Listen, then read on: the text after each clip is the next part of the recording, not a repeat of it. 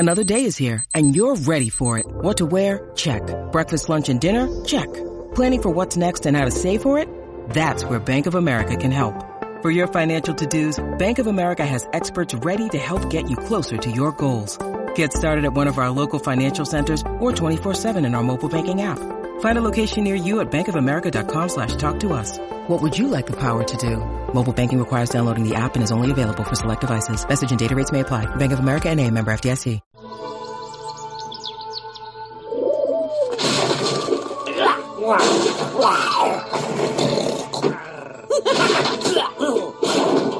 Oh, dear. Much better. Stitch has taken over. So strap yourselves in for Disney's most experience. Check out Stitch's Great Escape, new at the Magic Kingdom. My goodness, that's not yours, is it? From the ashes of the Spirit of Aloha dinner show at the Disney World. Sorry, Disney World. Polynesian Resort. The world at Disney. It's scraping the vault. Hello. Welcome. I forgot how we do this. So I'm just going to say, you're listening to the Voice of America. My name is Dan. God bless sitting Dan. right next to me, this is Audrey. She just spoke. Hello, Audrey. Aloha. Aloha as well. She is part of my Ohana. And who is also part of our podcast Ohana. That means family. Mm-hmm. That was Jimmy that just said aloha. Listener, you're not going to listen to this until after Audrey and Dan and I were together in Just like San Ohana, Diego. which means family. Yay. And when we were you're hoping here, to you're see- Ohana. That's right, because we're going to see Audrey do some improv, and unfortunately, Cheryl and Sheila will not be there. No, you said they're there, but they're playing characters. Yes. This is some exciting. secret back lore story for you, for the listeners in the know. Cheryl and Sheila have successfully infiltrated American improv theaters and have now, in character as Americans, joined an improvised soap opera called Point of Passion. Now, August 20th is the show that you guys are intending to see. Is technically our last show of the season, but we've been renewed. Summer stock. So there will be chances to see the show again for any of our San Diego listeners who want to catch an improvised soap opera. It's at Mockingbird Improv in Liberty Station, and that's all the plugging I'll do. It's on Saturdays. So Audrey, Find us on Instagram. that's stand up, right? You do stand up. It's kind of like stand up in that we're standing for a lot of it, but it's And you're saying not words like and stand-up. jokes. That's true. I have some yes. ideas for your. I have some ideas for your skits sometimes. Thank you. Oh, wait, hold on, guys. Hold on. This comes out August 30th. All right, let's do it again. Audrey, I loved watching your improv. It was so good. Awesome. Oh my God, you were Thank so you funny. so much. Thank you, guys. Yeah. It was actually my worst show, and I wish you had come seen it sooner. Oh, I'm sorry. I thought yeah, it was just- great. I loved it. Well, you're wrong. Oh, okay. Well, all seven of us there really, really had a good time. And Wait, let's try also- this again. Okay, Let's go ahead. do this role playing thing again. Okay. Mm-hmm. 3, 2, Audrey, 1. I didn't know that you. Okay, I was really impressed that you could just like cry on demand like that. Thank you so much. I actually did a really terrible job. It was the worst show I've ever done. Feels like the last take. Dang it. I'm not an wait. actor. I'm not used to this. Well, you're just That's a right. stand-up. You're so- stand-up comedian. But Dan, Disneyland was so fun. It was weird. We spent a couple of days at Disneyland with Eric and Hillary and Brianna and Yeah, and look, I'm sorry I Hey, yelled guys. at everybody. I couldn't believe you did that. I could not believe you did that. But it was weird. It was, I mean, so the Disney jail, that's kind of, were you there for 3 hours? I don't remember. Now we have confirmation that it's actually there, and They the bars put are the not bendable. mayor of Disney in jail. It's Yeah. the first time a politician's ever been held. Oh my God, held that fight in jail. New Orleans Square. Remember those guys? Oh yeah, That was yeah. weird. And then That was and then weird. and then we all peed in the cup with that lady. Yeah, we sure did. So much blood. What's funny is I peed in the cup in the bathroom. Well, yeah. Ah. Well, And then you brought it up for her. Then I brought it out. Yeah. Yeah. Okay, your turn. She just went for it right there. I brought out let her back in. I brought out the full cup. Brought it to a cast member.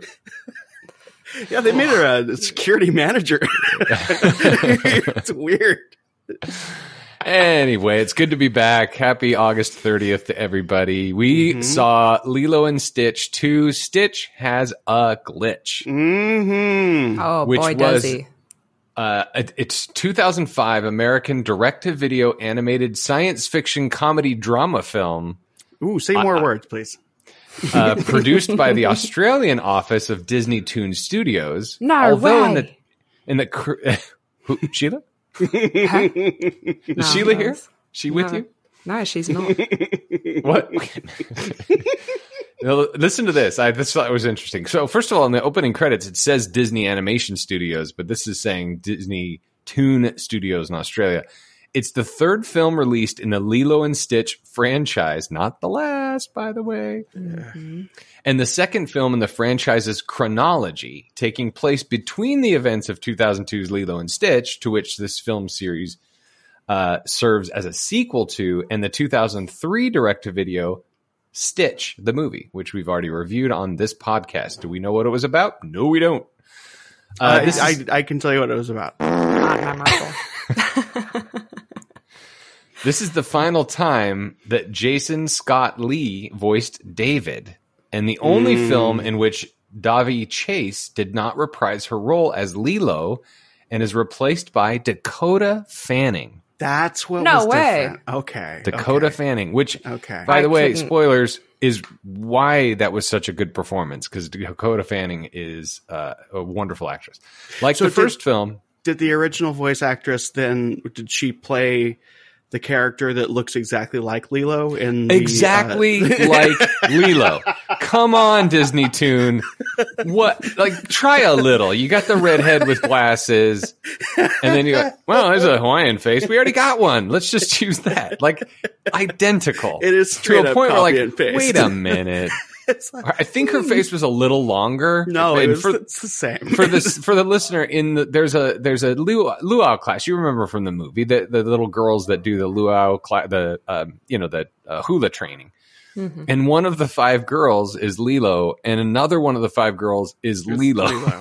It's just, I'm so glad you. Lilos? I specifically didn't write it down because I said something similar in the Mulan 2 thing, and I got like racist shamed for it. No, this was straight up like, this was like, why try and draw another face? You have another I one already right got there. that model. Yeah. It's like at Disneyland. Just with the draw Hawaiian. Come on. Yeah, exactly. like in Disneyland when they just redid animatronics, they took the whistling pirate from the basement and they made him blow out a candle in Pirate or a Haunted Mansion. Same idea. Like the first film, Lilo and Stitch 2, Stitch Has a Glitch, also featured Skywalker sound, which, by the way, I noticed. I thought the orchestration was really good. I thought the sound quality was good. I thought the animation was good. I think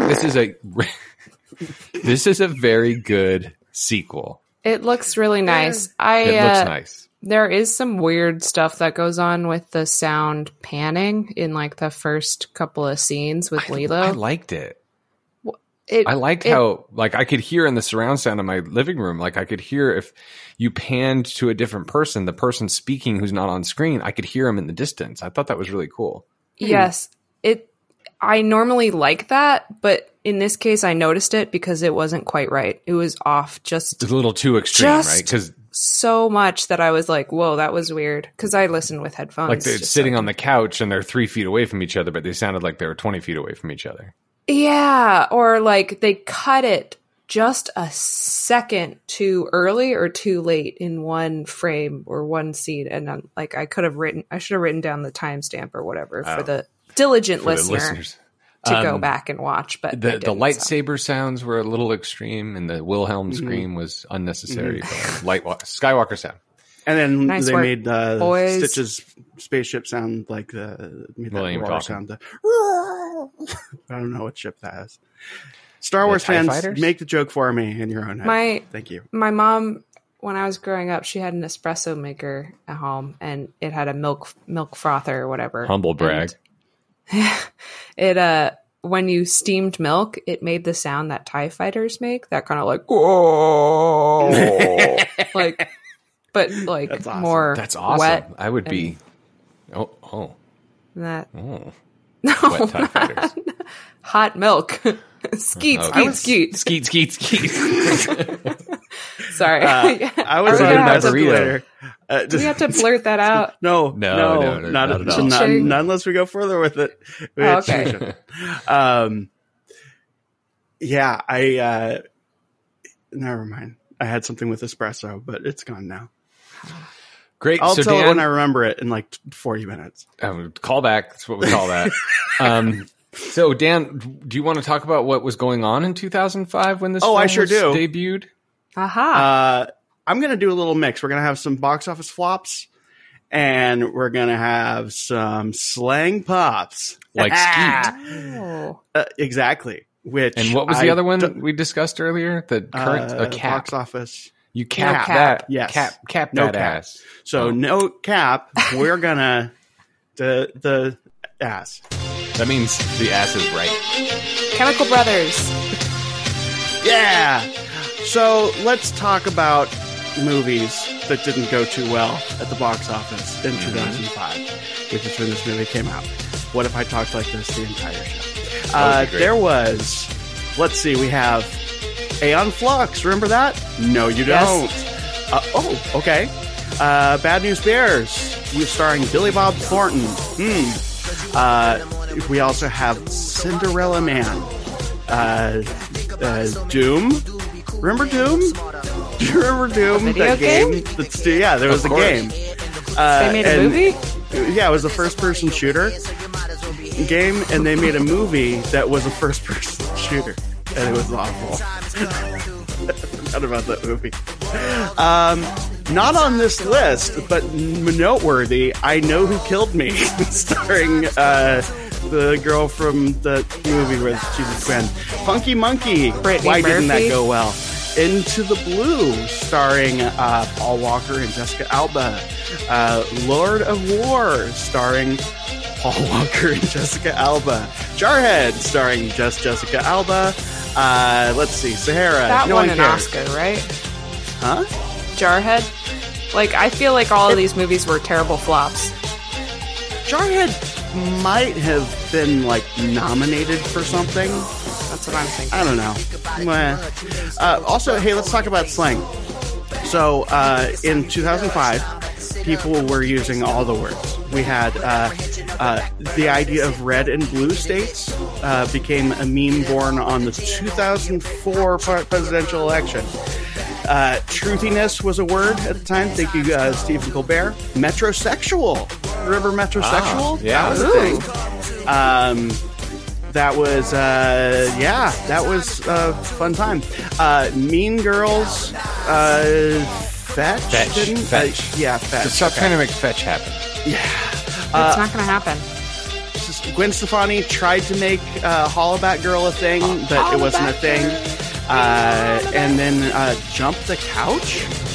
Oh, Jump the Couch because that Jump psychopath Tom Cruise. Oh yeah. He jumped on Oprah Winfrey. We love you, Tom Cruise. We respect everything you do. Gotta help Tom Please Cruise. please don't come for us. But if you do, send us Top a coconut Gun Maverick. cake. Send your best lawyers for us. Top Gun Maverick is the highest grossing film. It outperformed Titanic. I want to see it. It sounds pretty It's good. so good. It's really good. I like mustaches, and I think the main character has a mustache. So Yeah, it's Penn and Teller. No, what's his name? Miles Teller. cool. Anyway, I've heard it's good. it is good. It's much better than the original. It's a remake, effectively. Same story beats and everything. But just like this Tom movie. Cruise Tom Cruise insisted that all the flight stuff was real. So that's actually the actors in planes, in jets, all the G's. It's all legit. So that was pretty cool. Yeah. I know someone who has very similar, what I imagine is very similar Tom Cruise energy, and I find that person very exhausting. Listen, say what you will about the man. He's a movie star. And Who's got Tom Cruise energy? I'm not going to say the name. Oh. It's not one of you. Okay. It's no one that either of you know. Okay. Dang it. But yeah, he's a movie star, and Top Gun Maverick is a wonderful film. You know what else came out in 2005, Dan? Yes. And Lilo and Stitch 2, Stitch has a glitch. And guys, God. I'm going to say this. Oh, no. I loved it. I loved this movie. This is by far, oh my God. I cried at the end. Stitch was dead, and Lilo gave Dakota Fanning gave the most moving performance of loss, and Yuri Ohana, and oh my God, I cried. It was. Okay, I mean, so not Jenny sobbed, but that moment did stand out. Before we get into this, just so to make this easier on you to going forward, I had a very visceral reaction to this movie. Mm-hmm. Not up front, but about 2 minutes in, I was like, it was bad. And I even texted both of you saying that this movie is literally my nightmare. Yeah. I mean, because just one sentence would solve all the conflict. Well, yeah. And in the meantime, everyone is like, we'll get into it. But I think, what was it? It's the Cinderella. It was one of the Cinderella sequels that we addressed it more clearly what that nightmare is. But however, towards the end, it did start to win me over. I'm going to say this is at the top of the sequel list for me. This is the best sequel that we've watched so far. Yeah. And it's possible that if I wasn't approaching it with the stuff in my head that I was approaching it with, some of it's personal, some of it's professional, and we'll get into that as well. It's possible I could have enjoyed this movie, but I hated it for most of it. Wow. Like, serious. Like, I was bothered by it. Like, I was like offended by this movie in several ways. Well, let's break it down. I want to know what it was and how that visceral reaction, why it came, and see if I can understand how to hate. All right. So here's what happened in this movie. Wait. What? Wait. Yeah. Did you guys have an idea of what you thought the movie was going to be about? Because I did. Oh, no, I don't. Go ahead. Okay. Here's my stupid story. Stitch 2. Stitch has a glitch. Stitch is secretly Stitch-Toshi Nakamoto and invents Bitcoin. But the government wants to stop him because a fully decentralized currency means they can't control the money supply and print more money, lining their pockets and inflating the dollar for everybody else. The glitch is that Bitcoin isn't well understood or fully adopted yet. Wonderful. Wonderful. I feel like I just stared into some kind of a mirror there. Well, Dan, did you have any idea of what it was going to be about? I didn't care. All I knew was that I had to watch this movie. I have a trailer for Kangaroo Jack. Bring it on. Oh, it's Hacky Sack's and Khaki Slack's favorite movie. Of course. In the land down under, $50,000 has been stolen by a ruthless, relentless, unrepenting thief. Kangaroo. And he's not giving it back. Hey, look how tall he is. Kangaroo Jack. Put the money in the jacket and the jacket on the kangaroo. $50,000? Yeah. And now he hopping away. Wow. Yeah, let me guess. It's appropriate, Dan, because this film was produced by the Australian office of Disney Toon Studios. How did you know? It was? Yeah. The Australian Disney Toon Studios. It's appropriate because Australia is relatively close to Hawaii, right? Mm-hmm. They're Polynesia, right? I mean, anyway, I think Australia was represented in the Spirit of Aloha dinner show. Was it? I know that New Zealand was, I think. Anyway. All right. So here's what happened in Lilo and Stitch 2, Stitch has a glitch. One morning, Stitch awakens from a nightmare about turning bad again and causing destruction to Earth, including hurting Lilo. After consoling Stitch by reminding him that she knows he would never cause harm to her, Lilo tests his goodness level by having him do a few good deeds. Upon discovering that they are late for the hula class, they use their hovercraft to get there. Yeah, I wish I had a hovercraft. Me too. I wish I had a hovercraft. It fit in the trunk of Noni's car. It was crazy that he was dive bombing Hawaii in a jet. Oh, totally. Oh my God, I didn't think about that. He was totally dive bombing Hawaii. Seems like a little like. Good thing there weren't any like battleships or anything. Yeah, good thing. I thought for sure that this was the third movie in the series showing us his origin again. But I was relieved that they didn't actually do that until like halfway through the movie. Kinda, yeah. And they did. I mean, and it was a scene that was relevant to the plot of why he has a glitch, right? And it didn't feel like shoehorned. It felt like an explanation that they could have done earlier. Yeah, I mean, except for it doesn't feel shoehorned, except for the fact that it kind of rewrites part of the origin story. A little bit, but I don't think it adds more detail. Yeah, more detail. The other thing, so it's going to be one of those episodes. like every We're not episode. ganging up on you. I said flat out at the beginning, I loved it. It was my favorite one so far. So it's not going to be one of those. Okay. I used to, I don't know, watching the like stress dreams Stitch had just reminded me, like I hardcore dieted for a while, and I used to have nightmares about eating too much food. Like Audrey from Vacation. Huh? Audrey, the daughter of European Vacation, had, because she was trying to diet to look good for her boyfriend, and she had those dreams where she overate and like exploded. It's so and her silly. name was Audrey. Were you in that movie? Was that you? What? Is that movie about you? Oh, wait, you weren't born yet. No, I'm sorry. So one line that I wrote down, David Ogden Steyer's Scraping the Vault All-Star. Yay!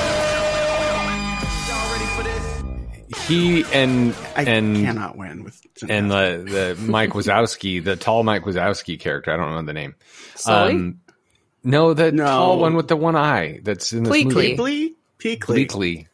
Anyway. Played by the guy from Kids in the Hall. Yeah, and by the way, all repeating cast, all the original cast with the exception of Lilo, Dakota Fanning. So they're coming through the kitchen, and Noni, who doesn't really have a story arc, there's this kind of subplot of she doesn't love David anymore after 3 weeks of dating, which was really stupid. But she's the mom. She's the mom, take care of everyone. She's the mother character. She's taking care of everybody, including these two aliens. And David Ogden Stiers comes out. They're going to go hit the town or whatever. And Noni says, "No more crop circles." And he's like, "All the other aliens do it." I liked it. So here's the interesting thing: is you said that she doesn't really have a character arc. No, and that's true. However, one of the issues that I have throughout this is that if you think about the situation, here's a family that their mother, Ohana, that no thanks, their mother died. Mm-hmm. So it's just the two of them. Yeah. They're really struggling, and like in all sorts of ways, that is a family dealing with trauma. Yeah, and it is addressed, and it could make this such a deeper story without making it like too complex or whatever. Like children can handle these sorts of things. Sprinkle a little bit of that in there, and this story becomes so much richer and so much more interesting. But instead, they just kind of talk about it for 2 seconds towards the end. Yeah, I mean they do bring up mom, and this does feel like a continuation of the first movie where they are dealing with trauma and struggle, and they're trying to find their family identity. And then Stitch becomes Ohana, and then the aliens evidently. So it's still kind of a continuation. Noni has a job, and she's still struggling to keep everything. Nani? Her name's Nani. Sorry. She's still struggling to keep everything together. So that's just sort of a good continuation. But nothing ever really changes. And the mom wasn't really brought up in the first movie, I don't think. No, but it's brought up a lot in this movie, but it's not ever like dealt with. It's just like, oh, blah blah blah, because mom died, and that's really sad, and that adds to the character, and that explains why these things are happening. Just like, oh, dead mom, kid's a pain in the ass. Let's move on. Yeah, that's fair. Because that's not what the movie's about. But it kind of is. But it's really more about love is more powerful than death, which is the arc that I really enjoyed, and it was life imitating art in the movie, if that makes sense. And it didn't hit me till the end when life literally was more powerful than death. And I really appreciated how the hula that she's performing or trying to perform through the whole movie is the movie. Yeah. That was a nice, I loved that. I love that story. Encompassing. I guess where I'm coming from is, if that is ultimately what the movie is about, then you don't have to wait till the last 10 minutes to actually make that apparent. But I don't think they are. I think the whole movie is building up to that ending by going through this hula over and over and over again. That is the movie. And anyway, we'll get to it. But so Lilo and her mom, maybe it's her mom, is the other little girl, because they look exactly alike. While at the hula class, Kumu announces that Lilo and her classmates will be prepared to perform at the local May Day festival. Each student is required to create an original dance. Lilo is inspired when Kumu tells her about her mother being in the festival at her age and winning, giving her a picture of the event. So Lilo's mother looks exactly like Lilo, except that she has a plumeria in her ear. Has no bangs either. Oh, is that it? Lilo has tiny little bangs, and her mom does not. Also, how old is this school teacher? And how does the teacher know that there's a picture of Lilo's mom in this book, unless he taught both of them? I don't know. I mean, I mean, if she was a very good dancer, then it's possible that it's like something that all the teachers know about. You know? I mean, I get what you're saying, and I'm not saying that you're wrong, but there's also... It's possible. I hear you. What we didn't mention is the redhead kid. The little redheaded bitch with the glasses. At the same time. She's so funny. So they're sitting around on stage and they're like, oh, my mom is really good at this and my mom's really good at that. And like, oh, Leah doesn't have a mom. Yeah, so and then the teacher overhears it. Set her aside. And he's like, hey, Lilo, come over here. I want to show you something. It's like, this is your mom. She was graceful as a flower or something. She was a boss ass bitch. Yeah. And like as gentle as a wave. I don't know. Yeah, your cap, Audrey. Your mom was bussin'. Maybe Lilo should just have thicker skin. You know, like people are going to talk about whatever they're going to talk about, and it's up to you to like not let it affect you or whatever. Yeah. Just be better. Yeah. Be better, Lilo. Yeah, Lilo sucks. Stupid. She's a real turd. No, I'm just kidding. Bitch. I didn't mind this movie. I just I didn't connect to it very strongly. I felt like I was working while watching it instead of like, fun. I get to watch a movie now and write about it. Oh, interesting. Yeah. The elephant in the room for me, for the professional end of it, is Kumu. Well, no, all of it. Lilo is a weird kid. I don't mean that in a bad way at all. And the way other characters deal with her in this movie and possibly this universe is that there's no value in being a weird kid, that she's just a colossal pain in their ass. Mm-hmm. And when I see this, because I work in the education industry, specifically in special education, specifically kids with learning disabilities. I'm not saying that that's Lilo at all, but there comes a point where you're kind of just being an asshole if you're not finding a value in this kid's inherent value, and instead going like, we don't want to deal with you. Go play with your stupid thing that looks like a dog. Yeah. You're a pain in the ass. You're always in trouble. And by the way, something wrong. There's clearly a problem here. And you, 8-year-old, you're you're the fault. You're at fault. You need to fix it. 7. It's 7. There's no accountability for adult figures or anyone, even the kids around her, to go like, oh, she's weird, but like, that's cool. That's fine. Listener, this is hitting Dan close to home. Yeah, it is. Because it's like, no cap. You're missing out. First of all, you're doing damage to the child, but you're also missing out on who this kid is. And yeah, we, the audience, gets to see that. That's fine. That's totally cool. We get that.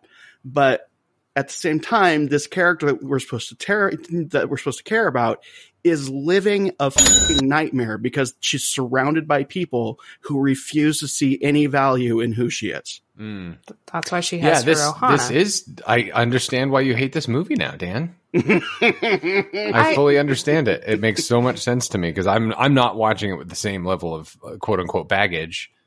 Well, and there is that baggage too, but I'm not going to get too much into that. I'm in therapy. Everything's fine. But that's the thing. It's professionally and it's both of the things. And like, it's also doing that thing where like, okay, well, you haven't gotten to this yet, but since we're here, David Augustin Stiers, when he discovers that like, oh no, there's a problem with Stitch, instead of saying like, hey, everybody, Stitch might act a little bit weird. Right, exactly. So like, give him some space and just be ready for this because this could cause some serious destruction. Yeah, the central conflict of this film could have been resolved. The story could still happen without people being utter fucking assholes to each other and constantly on the attack. But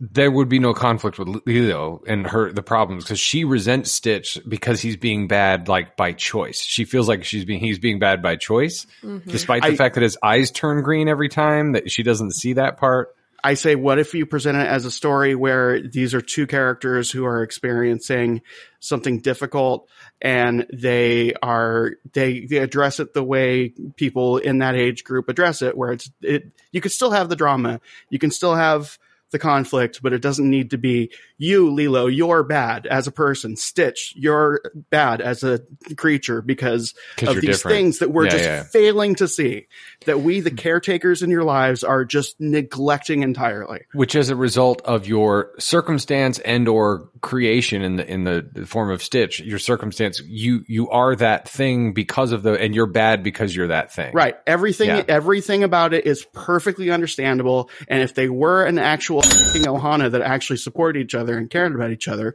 then they would be able to communicate these things and still have the story. Which is why I hear what you're saying. Sorry, Audrey, but which is why I appreciate at the end that Lilo acknowledges that and says, "Listen, I was telling you I needed you, but you needed me more than I needed you. Totally. I wasn't there. You're my family.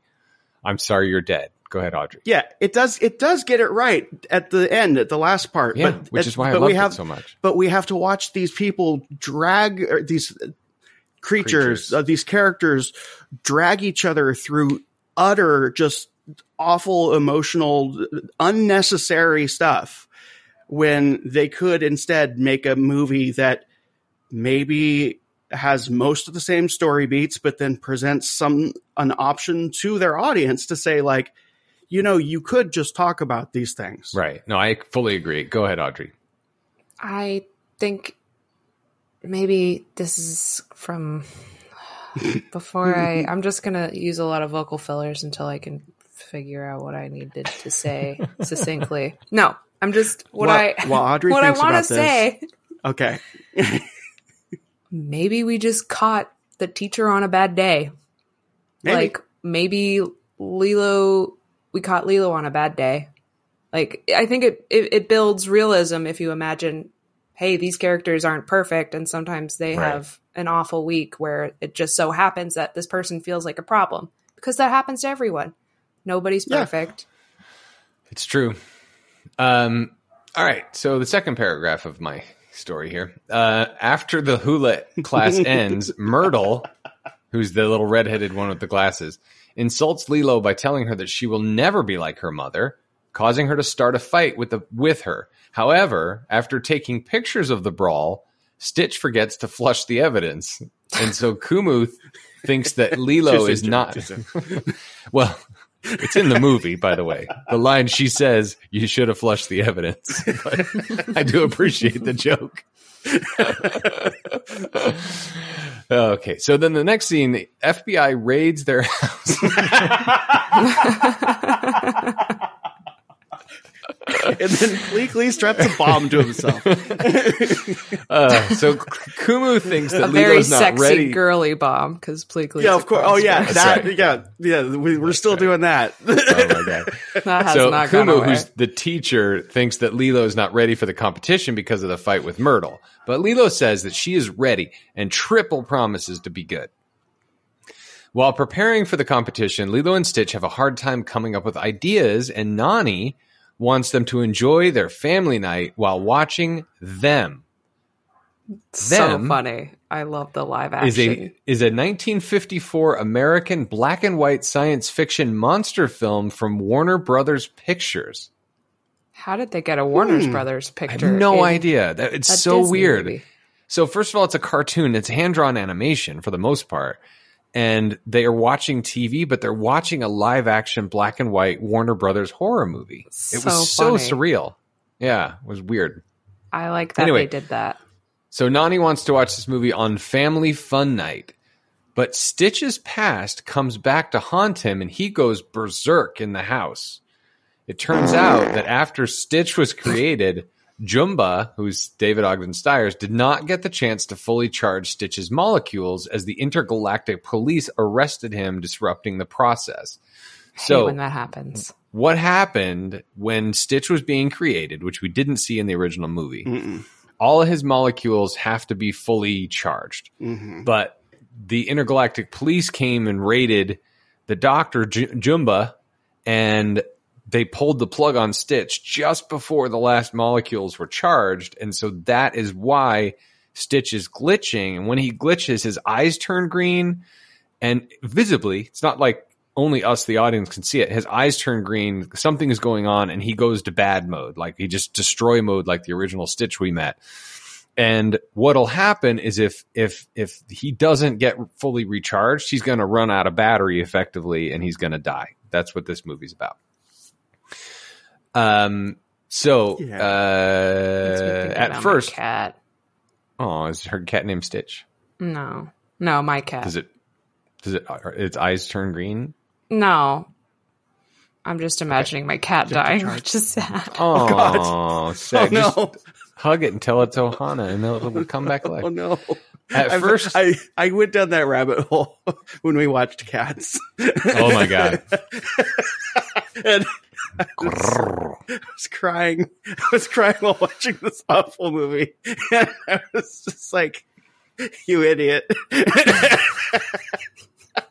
Because you were thinking about a cat dying. Because I was thinking "Memory," the song. Yeah. It's about this cat that's like alone and it's been like all at once is like touch and just to be accepted and understood. And I was just like, I hope I never made a cat feel like that. Oh my God. Life. Wow. That was such a terrible, terrible story. It's such a bad musical. What did you eat? First, I was going to leave it going. At first, this glitch causes Stitch to revert to his old destructive programming against his free will, but it will ultimately kill him if Jumba cannot create a fusion chamber before Stitch's energy runs out for good. Meanwhile, Stitch's uncontrollable destructive behavior drives a wedge between him and Lilo and threatens to ruin her chances for success at the hula competition.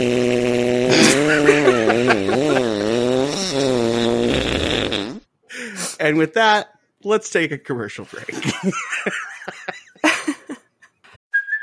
Hey, it's Kaylee Cuoco for Priceline. Ready to go to your happy place for a happy price? Well, why didn't you say so? Just download the Priceline app right now and save up to 60% on hotels. So whether it's Cousin Kevin's Kazoo Concert in Kansas City, go Kevin, or Becky's Bachelorette Bash in Bermuda, you never have to miss a trip ever again. So download the Priceline app today. Your savings are waiting. Go to your happy place for a happy price. Go to your happy price, Priceline. And we're back. Jimmy, what we're saying. Lilo and Stitch try to be inspired for their hula, but Stitch keeps malfunctioning because of his molecules. Since Lilo is so concerned about winning the competition, she fails to notice Stitch's glitch. Which is what frustrates Dan so much. Which is not his fault, and she believes his new behavior is deliberate and begins to neglect him, much to his chagrin and eventual distress. In a subplot, Nani's boyfriend David believes Nani is losing interest in him. Pleakley comes to his aid and tries to give advice on romance. Okay. So this is the dumb subplot I was talking about before. They've been together a couple of weeks. They're watching a movie. It's a bad horror movie. Nani, who is, working her butt off to run the household and work and everything else, she falls asleep. So Pleakley tells David that she's not interested anymore. And the whole subplot is because Pleakley was saying this, and now Pleakley's coming to his aid to make her more interested. It was so stupid. He's red pilling David. Sure. Whatever. David. No. Yeah, David. Yeah, because he's reading. This is a little detail that we get early in the movie is Pleakley can't help around the house because he's busy studying things like daytime soap operas and fashion magazines and which is hilarious because those aren't typically male things to do. And he's alien, and he dresses up as women a lot in this movie. And they're terrible representations of real people. It's funny because it's not normal. That's why it's funny. And he's a skinny alien with one eyeball. And he's annoying because he's acting like a woman, and women are annoying. Women are so annoying. Red pill. Do. Blaze I don't know what that means. I don't know either. Oof, indeed. I'll tell you. I'll get into it. Offline. Talk to me offline. Not here because yeah. Eventually, listeners are dying to know. The two devise a hula based on the is one pill. Are you familiar with? Hold on. Where's my music? No. Are you familiar with the movie called The Matrix? Yes, I like that movie. It has. Oh, you're going to tell a story. I'm going to do something else. And I was like, oh my gosh, Neo is so cute.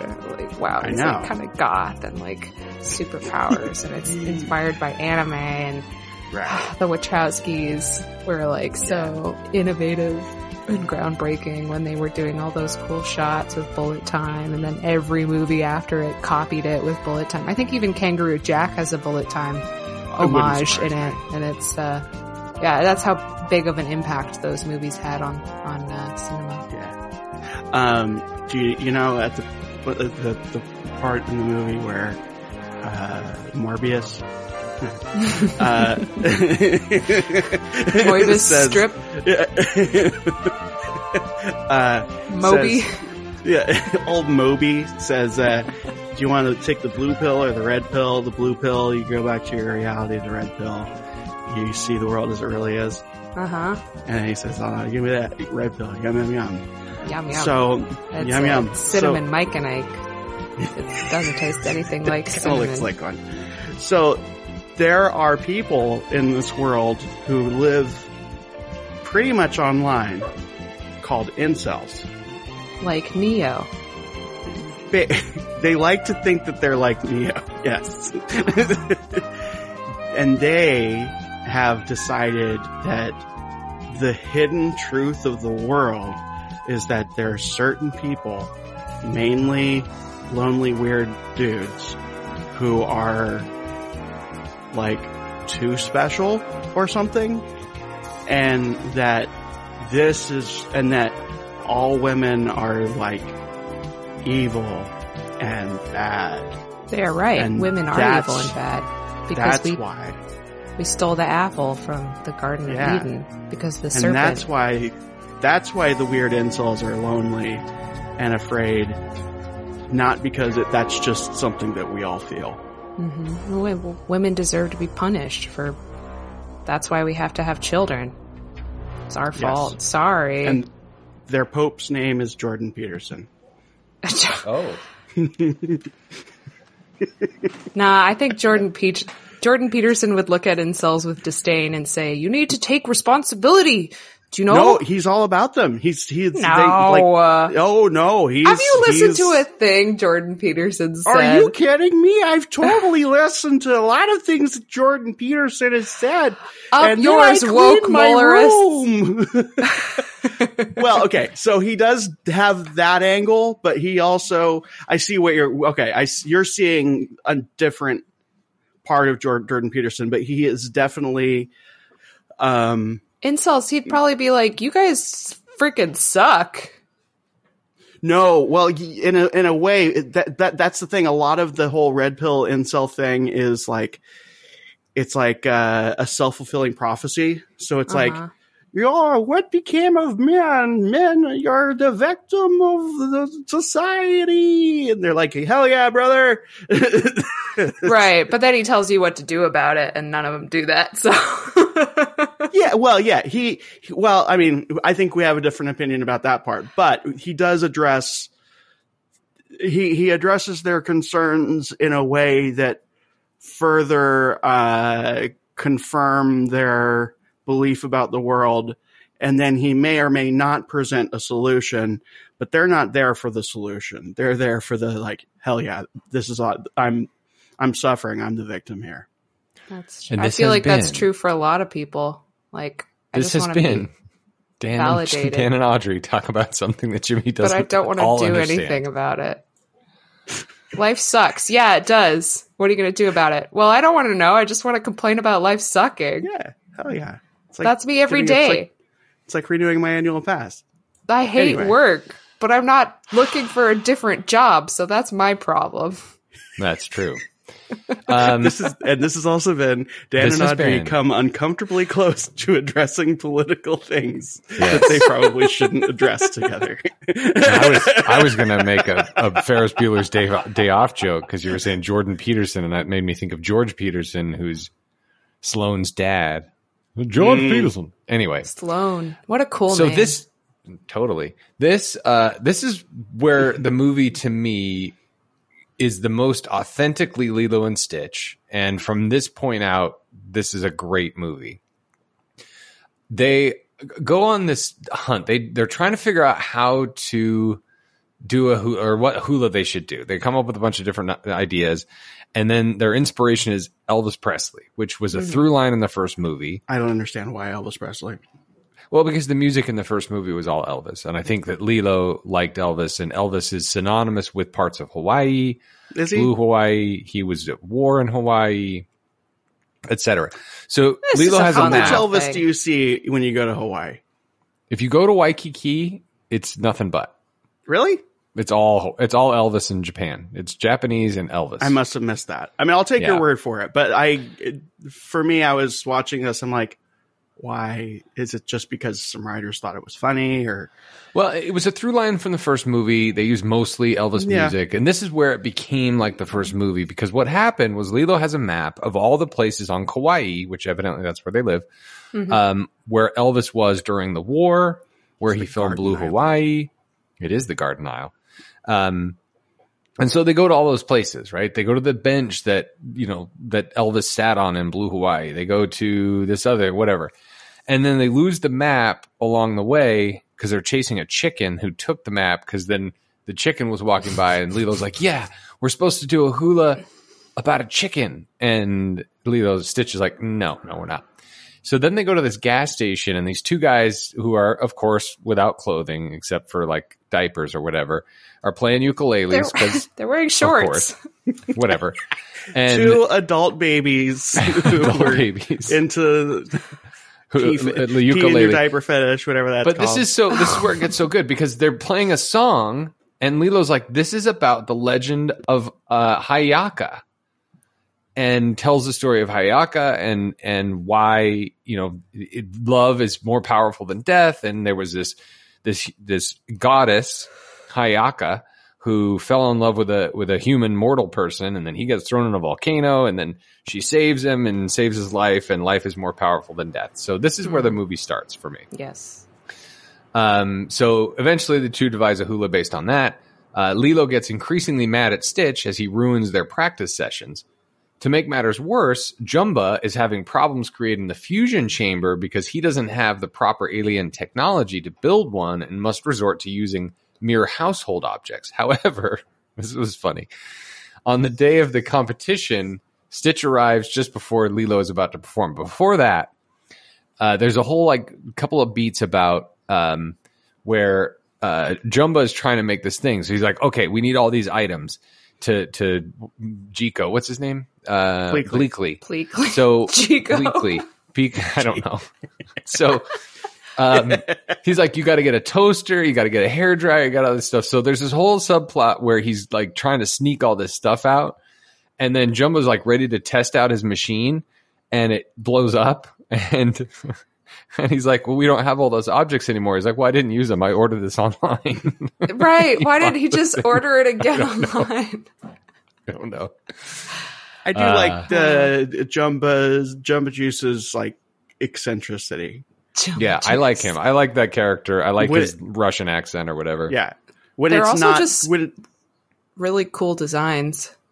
Yeah, totally. The eyes and the extra eyes. And the way his mouth has like a weird shape to it. Yeah. And he's just like really lumpy. He's very alien. The animation's but he's also really lovable. cool. Yes. It's very good. No doubt. And Pleakley's legs, when Pleakley walks, is just like watching a mop kind of like flop around. And of course, as you need to have, one's very skinny, one's fat. Right. Mm-hmm. We need a square one. You can't have one without and the other. Triangle. That's right. So Stitch comes just before she's about to perform to wish her luck. Because what if they need to find love? How will that work? They go to a situation where there's a circle, a triangle, and a square. That'll be in Stitch 3, Jumba and Pleakley's great Jumba finds a triangle honeymoon. But Lilo's about to perform. She kicks Stitch out because he keeps screwing up. And then Stitch comes to watch her, wishes her luck. And then Lilo goes on stage to perform, and she's talking about how love is more powerful than death, and realizes, you know what, this is not winning this hula competition because my mom did and I'll make her proud is not as important to me as this person thing that I love. My love is more important than winning a contest, right? Mm-hmm. So she leaves mid-performance, goes find Stitch. He's run away. Meanwhile, Jumba figured out how to do this machine. And so the two reconcile, or Lilo and Stitch reconcile that way. Jumba finally completes the fusion chamber. However, Stitch has another abrupt fit. Lilo confused. At some point, Lilo and Nani do address their mom, and Nani does say something along the lines of like, "Look, I'm really struggling here." Like, and after that moment, that point, I was like, okay, they're actually behaving like human beings. They're communicating, right? Yeah, and what I found endearing was that Stitch, it seems like he kind of understood that, like, okay, I'm losing some kind of control. So if I go out and do nice things for people, that will. Oh, that's right. That's right.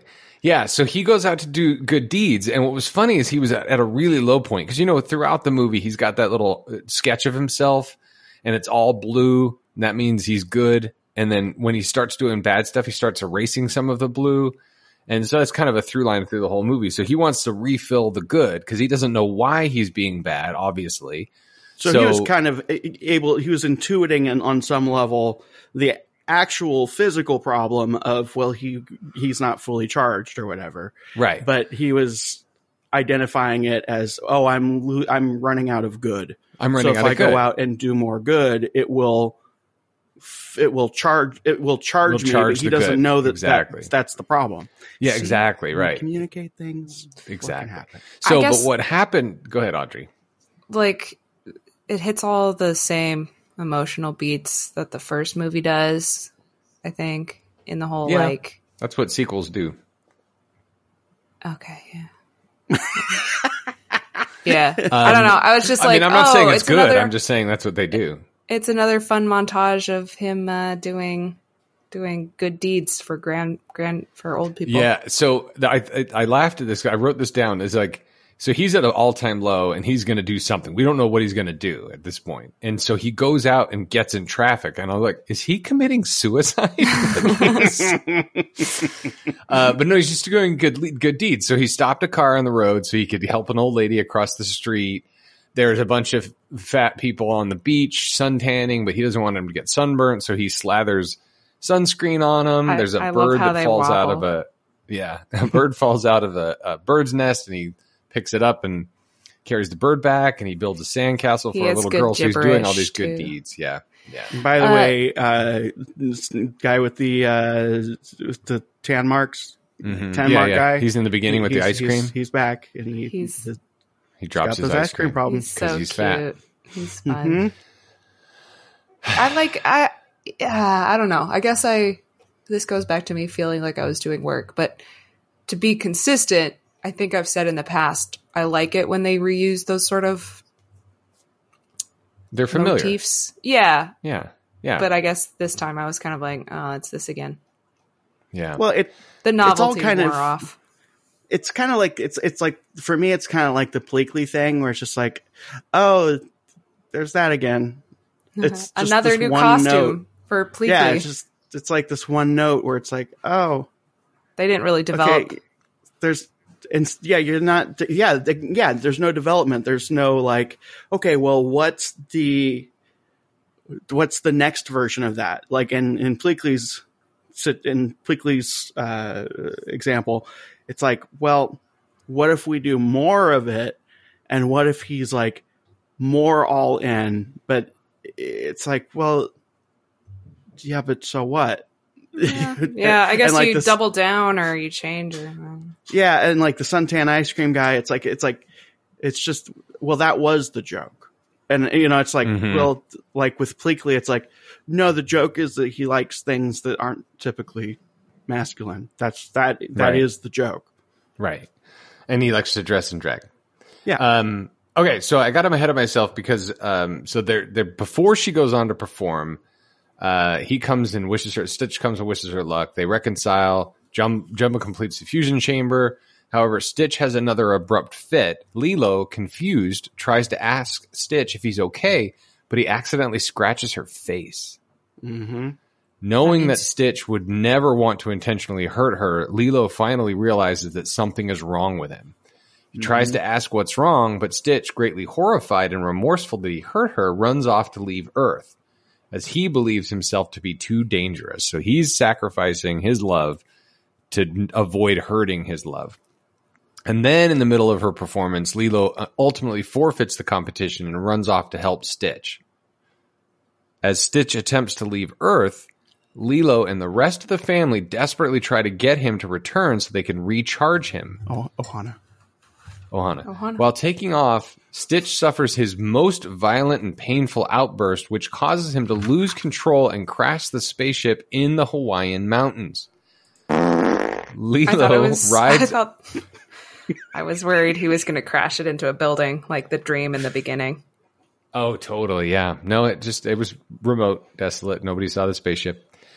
Lilo rides over to the crash site in their hovercraft, which was sitting conveniently in the trunk of Nani's car, where she finds Stitch. Little self-aware moment when Stitch is in the spaceship searching for like a remote, lonely planet, which I thought was really funny. When he's like on hold or something? Yeah, he's like, you found the lonely planet selector. Because it was just like, okay, the writers had to put something in here to give Stitch, like, where's Stitch going? I don't know. Think of the dumbest idea you've got. The most isolated, desolate planet. Yeah, some of the gags are legitimately good, and there are good things to this movie. But then there's just those fundamental things that I was just like angry about. So she gets in the hovercraft. She finds Stitch. Sorry, I'm almost done, Audrey. She finds Stitch injured and close to death. She hurriedly gets him into Jumbo's fusion chamber, but it's too late. And Lilo watches in tears as Stitch apologizes one last time and dies. Mm-hmm. And I'm sitting there watching this going, holy crap, I know there's a sequel, but maybe it's a prequel. Like, did Stitch just die? And then Jumbo says, just to make sure. And he walks up with a pistol. Oh, jeez. And he does Cap. Stitch your Cap, Audrey. So it was a legit moment. It was touching, but then Lilo gives him this impassioned speech. Cheers to Dakota Fanning, where, like I've been saying all along, they've been practicing this hula that's about love being more powerful than death. Stitch dies, and Lilo's love for Stitch and her recognition of the fact that she wasn't paying attention to the fact that he needed her because he was glitching. She was so selfishly worried about her own performance and winning that she acknowledges that. That was incredibly powerful. And that brought his energy back up. He's fully recharged from all this love and affection and acknowledgement of family. And that's where I cried. You know what that means, Jimmy? That means that all of Jumbo Juice's creatures are powered by love. By love, Aww. Exactly. Which is more powerful than death. Jumbo's a good guy. It was not as really powerful as an NFT. Moment. Oh my God. I have to tell you later, this is the stupidest thing. I came up with an alternate definition of an NFT. It's NFT, inappropriate. For those who are listening and don't know what it stands for, non-fungible token. What was your definition, Jim? You're going to have to bleep. Sorry. I've already created plenty of work for myself. Go ahead. If a girl has small boobs, they're non. Jesus. I really thought that was. There's no way. I thought that, how sometimes you're like, oh, okay, I think I know what category of joke this is going to be. I think I know, like.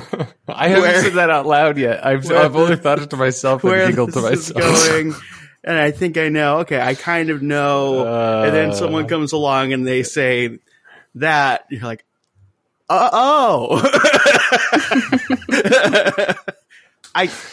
okay. Anyway, NFTs. All right. So when a disheartened Jumbo Juice takes Stitch out of the chamber, Lilo holds him close and sadly apologizes for her treatment of him, having finally understood that while she kept saying that she needed him, he needed her more. She said that he is her Ohana and therefore will always love him, and breaks down in tears. Everyone grieves for a time as Lilo weeps, but Stitch eventually awakens, much to everyone's happiness. Pleakley is at a loss for words, to which Jumbo explains what happened. Stitch was revived by the power of love. Exactly. Love is more powerful than death, and that's what it hit me. I'm like, oh, the movie's been trying to tell us the whole time. Later that night. Yeah, I don't know. You're right. That was a really great. One more sentence. Later that night, the family, along with David, performs Lilo's hula dance on an empty stage, and Nani tells Lilo that their mother. Well, they're just performing because, they have to perform the hula. They have to because they've been practicing the whole movie. I thought, and I'm very relieved that I was not right, that they would make it back in time before the competition ended, and Lilo would do the dance and win the competition. And I'm so glad that didn't happen. But she needed to get the dance out for the audience. You have to tie that bow. So they're out there doing it. And the one thing we didn't mention was that when Lilo and Nani started communicating, they talked about evidently their room has a sunroof. So they're looking out into the. I know they're looking out into the stars, and they're like, "Oh, remember when Mom used to make up all these constellations and ha ha ha." So they're sitting there, Lilo's hula dance, they're doing it on an empty stage, and Nani tells Lilo that their mother would be proud of her, and they pan to the sky, and a star twinkles to justify it. The end. I liked it, guys. Yeah. It really was a very emotional performance. It was. I was not taking the movie seriously up until that point, and then I was like, oh. Yeah, I think I agree, but I think it was again the little montage of Elvis stuff that really kicked in for me. And the training montage was funny too. The training montage, training montage is good. Yeah. By the way, Ving Rhames was credited in this film, but did not make an appearance. Huh? Yeah, Bubbles. I thought that was weird. Yeah, Bubbles. Huh? That's weird. Maybe it's a post-credit scene that I didn't wait for. No, there wasn't one. I checked. Okay. Guys, do you want to know what we're going to drink tonight? Yeah, definitely. Listener, sometimes I have beer at the ready, and I won't tell you why I always pick a beer relevant to the movie again, because I've said it a million times, but I don't always have one in the back pocket. So I did some searching, and I've got a story. It's 2 paragraphs. I'm not going to talk about beer notes and whatever, but I was looking for something that was about aliens and Hawaii, and is there a beer that kind of combines that? The Lanikai Brewing Company in Hawaii, LBC, founder and brewmaster Steve Humschild was always fascinated with space as a boy and always admired NASA, the independent government organization responsible for space exploration and the 1969 moon landing.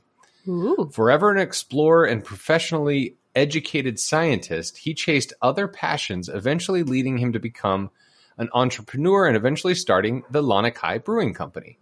Steve has a passion for wild ales and decided to give a try for bioprospecting native Hawaiian yeast all over the state of Hawaii, from the volcanoes, the beaches, the farms, and even the sea.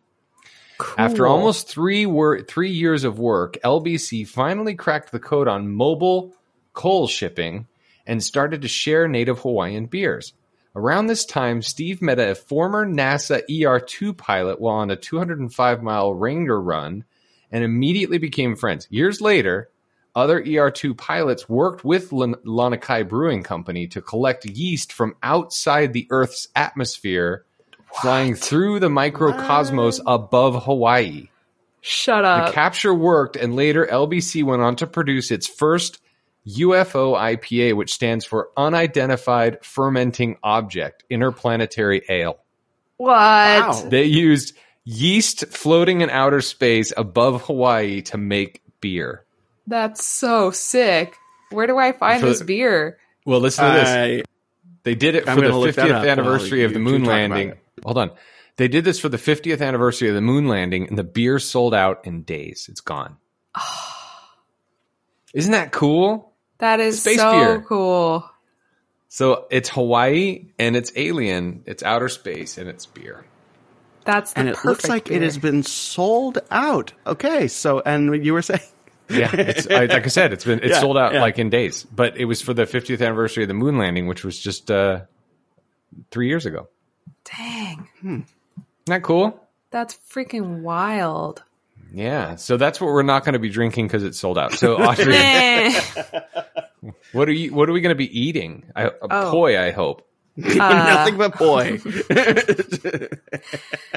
Unfortunately not. I hate to disappoint. It's kind of inspired, I guess, by Nani's crazy movie snacks that she makes. You know how she has like eyeball dumplings. Like themed stuff, like bao buns, but they're shaped like eyeballs. Yeah, those were creepy and too realistic. Totally, and they mirrored the art for Bleakley's eye. Yes, they looked like his eye, but we're gonna have spaghetti octopus hot dogs. So you cut up hot dogs and then you stick raw spaghetti into them. And then you boil those two things, and then the spaghetti cooks and the hot dog cooks. But then you have stringy spaghetti inside of hot dogs, and they look like octopuses. And then pro tip, Audrey. Pro tip. Yes. Thing? Yes. If you cut the hot dog halfway up, you cut it like 3/4 of the way up in half, and then you do a diagonal split of that, and split. You have 4 little hot dog sticks, boil them, and the actual hot dog looks like an octopus. Well, then that's where I thought you were going with that, but I didn't know that you could do spaghetti in a hot dog. You can do spaghetti in a hot dog, and it seems like amazing. Something a 7-year-old would love. And Lilo is in fact 7. And maybe we'll have some like frozen corn, pea, carrot medley on the side because you got to eat your veggies. Right. I had a whole themed Halloween dinner last year. Ooh. I made I think it was a pizza that looked like a mummy. You like slice mozzarella cheese across it. And it was cute. Forget what else I did, but it was fun. Fun. Anyway, that sounds delicious. Dan, what are we going to be listening to? Well, I went on a little bit of a journey. Yes. I don't know if it's linear. I'm trying to figure out how to explain how I got here. So in thinking about Elvis being in this movie and thinking why Elvis, which Jimmy, I believe what you're saying before the explanation, I was thinking, wouldn't it be, as I often do, I went down the road of like, it'd really been pretty cool if they would have given like some sort of like an island based musician a little bit of recognition for this. And I thought, hey, well, what does that sound like beyond like what we're used to and we've heard in like lobbies of tiki themed hotels or whatever.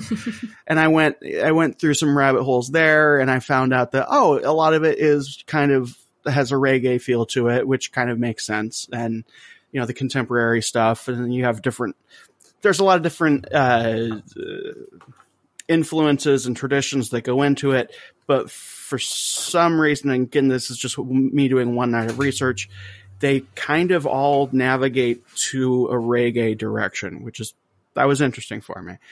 However, I have none of that because I then started, the ADHD kicked in, and I said to myself, hey, remember mashups? And because mashups were a thing that happened, and they didn't take off, but they could have. And I don't know why they didn't take off, but they still do happen. Well, they didn't take off in a really big. They had the potential to be a very, very big deal, but instead they just became a thing that just exists on YouTube now. And it started happening around the time, a few years before this movie came out, but around this time. And I thought, I need to acknowledge that this as a thing before we move any further on the timeline. And so, Jimmy, are you familiar with what mashups are? Yes, Audrey, of course. Seems like you are. Okay. Here is one. So for the uninitiated, how would either of you explain a mashup, since I've been talking nonstop for a while? Well, to me, no, Audrey, you go. It's when you take two songs that have a similar chord structure and maybe beat and theme possibly, and mash them together. So maybe you have the chorus melody from one song, but the backing track of another song, and they happen to fit really well together, and you play them at the same time. Right. Yeah, it's like that thing that your brain sometimes does where it's like you'll have a song playing in your head, and then it'll get like another song that's similar will get joined in. And a bunch sing of nerds, that other song over. Right. Yeah, it happens and to me all the time. A bunch of nerds came in and said, hey, let's do that. So I'm just going to play some examples because it's fun. This is Hot Fame. It's a combination of David Bowie's Fame and James Brown's Hot.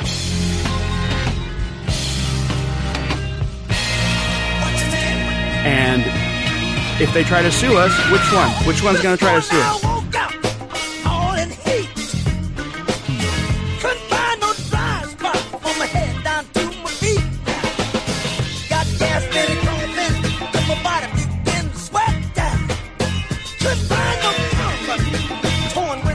So you take, it's kind of like Best of Both Worlds kind of thing.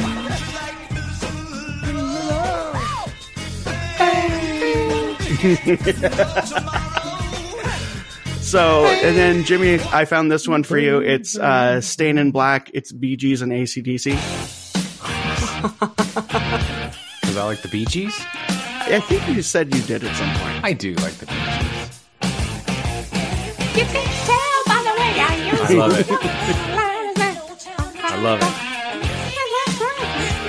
it. So, I'm going down these roads and I'm hearing this, and I get some others that are like, I get some that are 4 different tracks. There's a Bowie, Michael Jackson, Daft Punk, and then there's the Eurythmics, Dire Straits, Soft Cell, and it gets nuts. And then this broke my brain.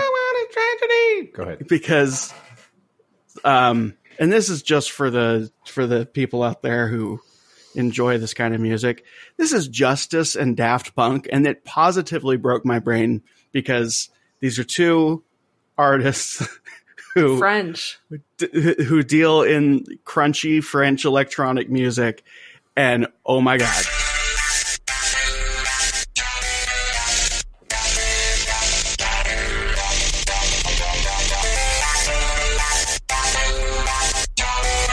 So instead of taking two things that are like, one of these things is not like the other, this person said, oh, let's combine these things that really need to go together, and it is marvelous.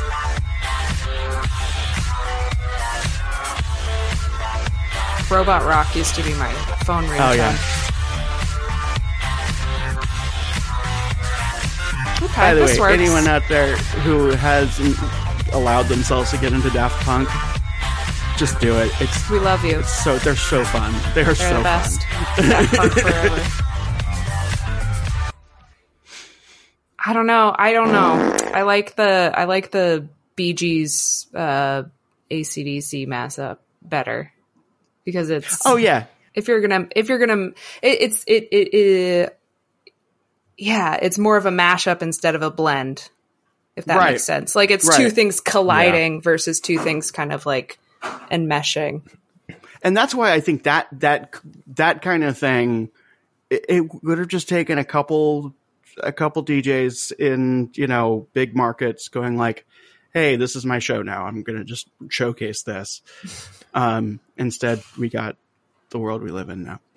Fun fact, the song Grease from the movie Grease was performed by Frankie Valli, written by the Bee Gees. Oh. There you go. Fact of the show. Okay. Rest in peace. Well, thanks for listening. It's Lilo and Stitch 2. Stay tuned for our next release. Oh, by the way, the next movie in chronological order is Pooh's Heffalump Halloween movie. All right. So that would technically come out on September 30th, unless we come up with something else like, I don't know, Grease. Because Dan hasn't seen it. Could do Grease we have to do September. it for we got a request to do Mamma Mia. We did in fact have a listener request Mamma Mia. We could do that, which is Grease-esque. We could do that for September and then do Pooh's Halloween Heffalump movie for October 30th release. I like none of these options, but I mean, this is the show we do. So, well, listener, when September 30th rolls around, you'll figure out what we decided. Yep. In the meantime, you can listen to ourselves and other shows like The Supreme Resort, which is a podcast about Disneyland, Disney World, which is better. Dan and I are going to Disneyland. Yes, we are. Before this comes out, we already talked about it. We've already been. It was great. There were fights and we peed in cups. Yes. And then there's the Ears Up in Depth, the Star Wars show. And then, so rate and review us, guys. We love it when you talk about our show, talk about Sheila and Cheryl. They're fun. I think we've had a request for them to come back. And yeah, just, are you listening on iTunes? Probably, because most of our listeners are on iTunes. Just click that button. Give us 5 stars and tell us what you want to hear. Do you want to hear Grease? What movie do you want to hear Dan hate next? Olivia Newton-John. Do it for her. Xanadu. Oh my God. Oh, she just died, guys. She just died. She just died. So I've never seen Xanadu, so I'd like to watch it. Oh no, what have I done? Oh God, I've seen Xanadu. It's a challenge. Xanadu. All right, listener, you'll find out September 30th. Yeah. And if you want something to write in your review, here's a suggestion. My favorite part of the show is when one of the hosts claims to be an ardent anti-capitalist, but then complains that he can't renew his annual pass. Yeah, I like that. Yeah. I'll write it for you, listener. Anyway, guys, so reach out to us if you don't want to rate and review us or you want to give us suggestions or recommendations or ideas. I'm Jimmy at earsup-podcast.com. That's JIMMY. Dan at earsup-podcast.com. Audrey is nerdery at Instagram. Oh, hey, Jimmy, what's going on with Concierge? You got anything? Oh, yeah, Concierge. So it's a great free service. Just go call them. I don't know. 856-our-ears. Yeah. I don't have any new clients right now. Okay. Give them a job. But yeah, they're great. Give them something to do. Ooh, gift ideas, guys. What if a listener calls Concierge, 856-our-ears, or emails us, jhunt@concierge.com, and they say, hey, we heard about Concierge from Scraping the Vault. What should we give them? Someone can have my notebook of movie notes when I finish it. I'm getting very close. Photocopies. No, the actual notebook. Whoa, Audrey's actual notebook of these movies? Giraffes. Actually, the Smithsonian's going to be pissed. I just thought of a possibility here. When you said gift and gift ideas, the holidays are not around the corner, but they are. They will be coming. Listen, since I went to Buc-ee's. The listeners who knows what Buc-ee's is, I went to Buc-ee's last week on my way home from Florida, from Epcot, and all the Halloween stuff was out. What? All of it. It's not even. And the first not so scary Halloween party last week. Oh my God. Yeah. So wait, pumpkin spice lattes are coming back though. That's exciting. I do like a pumpkin spice the holidays are around the corner, Dan. So holidays are around the corner, and we do have this place where we don't necessarily know right now what we are going to be watching. Mm-hmm. So if you, listener, have someone in your life who you would like us, if there's a movie that they enjoy that is awful and ridiculous and they're aware of it, or like anything like that, challenging, just anything that you think that, you're a listener of the show. If there's someone in your life that you would like to get them the gift of us watching their favorite awful movie for free, suggest it. That's a good idea. That sounds like fun. I'm not going to guarantee that we will do it, and honestly, listener, there are less of you than you probably think. So if you're listening to this and you're thinking like, ooh, I totally have that idea. My friend so-and-so loves this movie that is just a pile of trash. Let us know. And there's a good chance if it is interesting to us, there's a good chance that we could be able to do it. Absolutely. And by the way, even if you want to just send us an email about that, but if you use Concierge and say that you heard about us from Scraping the Vault, there we go. Then you are guaranteed that victory. Oh my goodness. Guaranteed. Because that means we might have to do more than 5 minutes. Yeah, in the next 5 minutes, 856-our-ears here. And you get a special greeting from Sheila from Hacky Sacks and Khaki Socks. Oh, you know her, don't you? Let's promise more. We will also send you pre-nibbled green M&Ms. Okay. One by one. All right, so far we have, you can pick our next show. You can get Audrey's notebook. You can get a voicemail from Sheila from the Australian group. You can get pre-nibbled M&Ms, all green, just green. Let's just knock one of those off. Let's to save on postage. We'll skip the M&Ms. Remember Sheila and Cheryl had that rider where we had to send them M&Ms. That was so funny. All right, and then what else? All right, so also. That's it. I will come with you on your vacation. Whether you want him to or not. You want me to or not. Because I'll be booking it for you. So I'll come with you. I'll be your personal concierge. And he'll tell you all the things you're doing wrong. All the things. All the things. And he'll do the Haunted Mansion narration while staring you right in the eye. We'll get headsets. I'll get a microphone. Walk around. We'll do the thing. I'm gonna fake. But yeah. Anyway, I'm gonna pretend I'm gonna be a different person so I can win all these gifts from you guys. So I want to go. I want to see this. Winner must not be a member of this podcast. Dang it! Or David Sally. Or Ryan. Or anyone associated with the Ears Up High from Podcast Network. Shoot. Okay. Thanks for listening, guys. Ended. You guys, I love you guys. You are so much fun. I'm excited to see you in 6 days. I just thought of the best Christmas gift of all for listeners. Okay, what is it? We get Jeremy on and don't explain anything. Oh, like don't even tell him what movie we watched. Don't tell him anything about the show.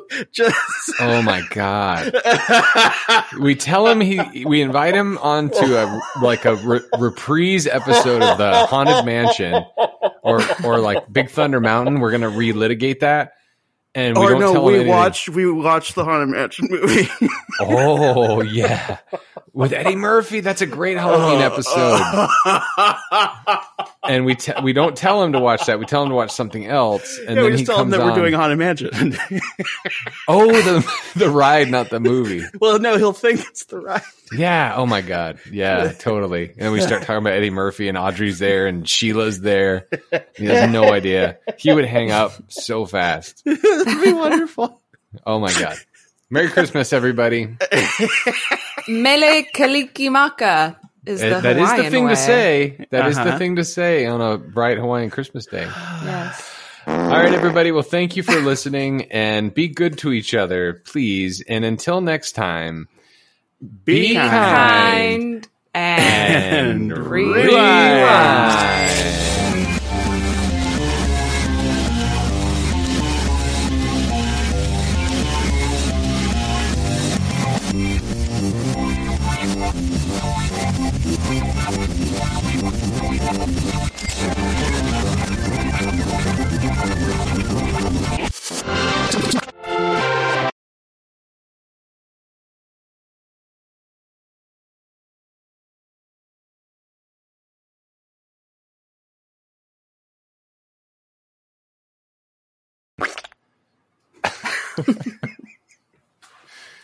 Disney Princess Enchanted Tales.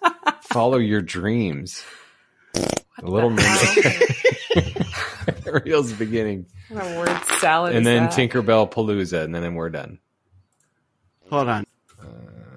Okay. Disney products received 10 Toy of the Year nominations. Freeform's Motherland Fort Salem starts stellar. Disneyland Resort announces the return of the holiday season July. Oh, there we go. There we go. That's it. That'll be perfect. Disneyland Resort announces return of the holiday season November 11th, 2022 to January 8th, 2023. Disneyland Resort will once again transform into the merriest place on earth for the holiday season, November 11th, 2022 through January 8th, 2023. I, for one, cannot wait for the return of so many treasured traditions, from the sparkling holiday decor to It's a Small World holiday, the Disney Viva Navidad street party, and the seasonal food and beverage offerings. I am already bubbling with excitement.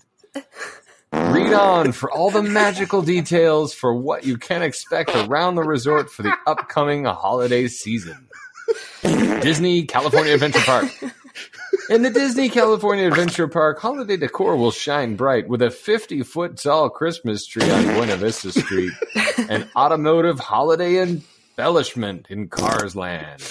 The nighttime spectacular World of Color Season of Light will bring holiday magic by fusing cherished holiday music with memorable moments from treasured Disney animated films. Like Lilo and Stitch 2, Stitch Has a Glitch. Through energetic live entertainment, culinary delights, and special traditions, Disney Festival of Holidays will highlight a diverse season of celebrations, including Christmas, Navidad, Diwali, Hanukkah, Kwanzaa, and Three Kings Day. Festival marketplaces across the park will serve a handcrafted menu of delectable foods and beverages. The fan favorite Sip and Savor Pass will return to taste your way through 8 food or non-alcoholic beverage selections from participating marketplaces. Can I give you a note, Jimmy? Locations. Try to say it like you're the one actually farting, but try to keep up the energy. As part of the Disney Festival of got a little on me there. You may also enjoy nightly holiday concerts from...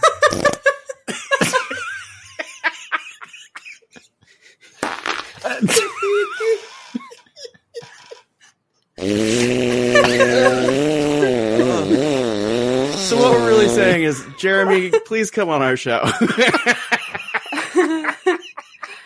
Oh my god. Oh my god.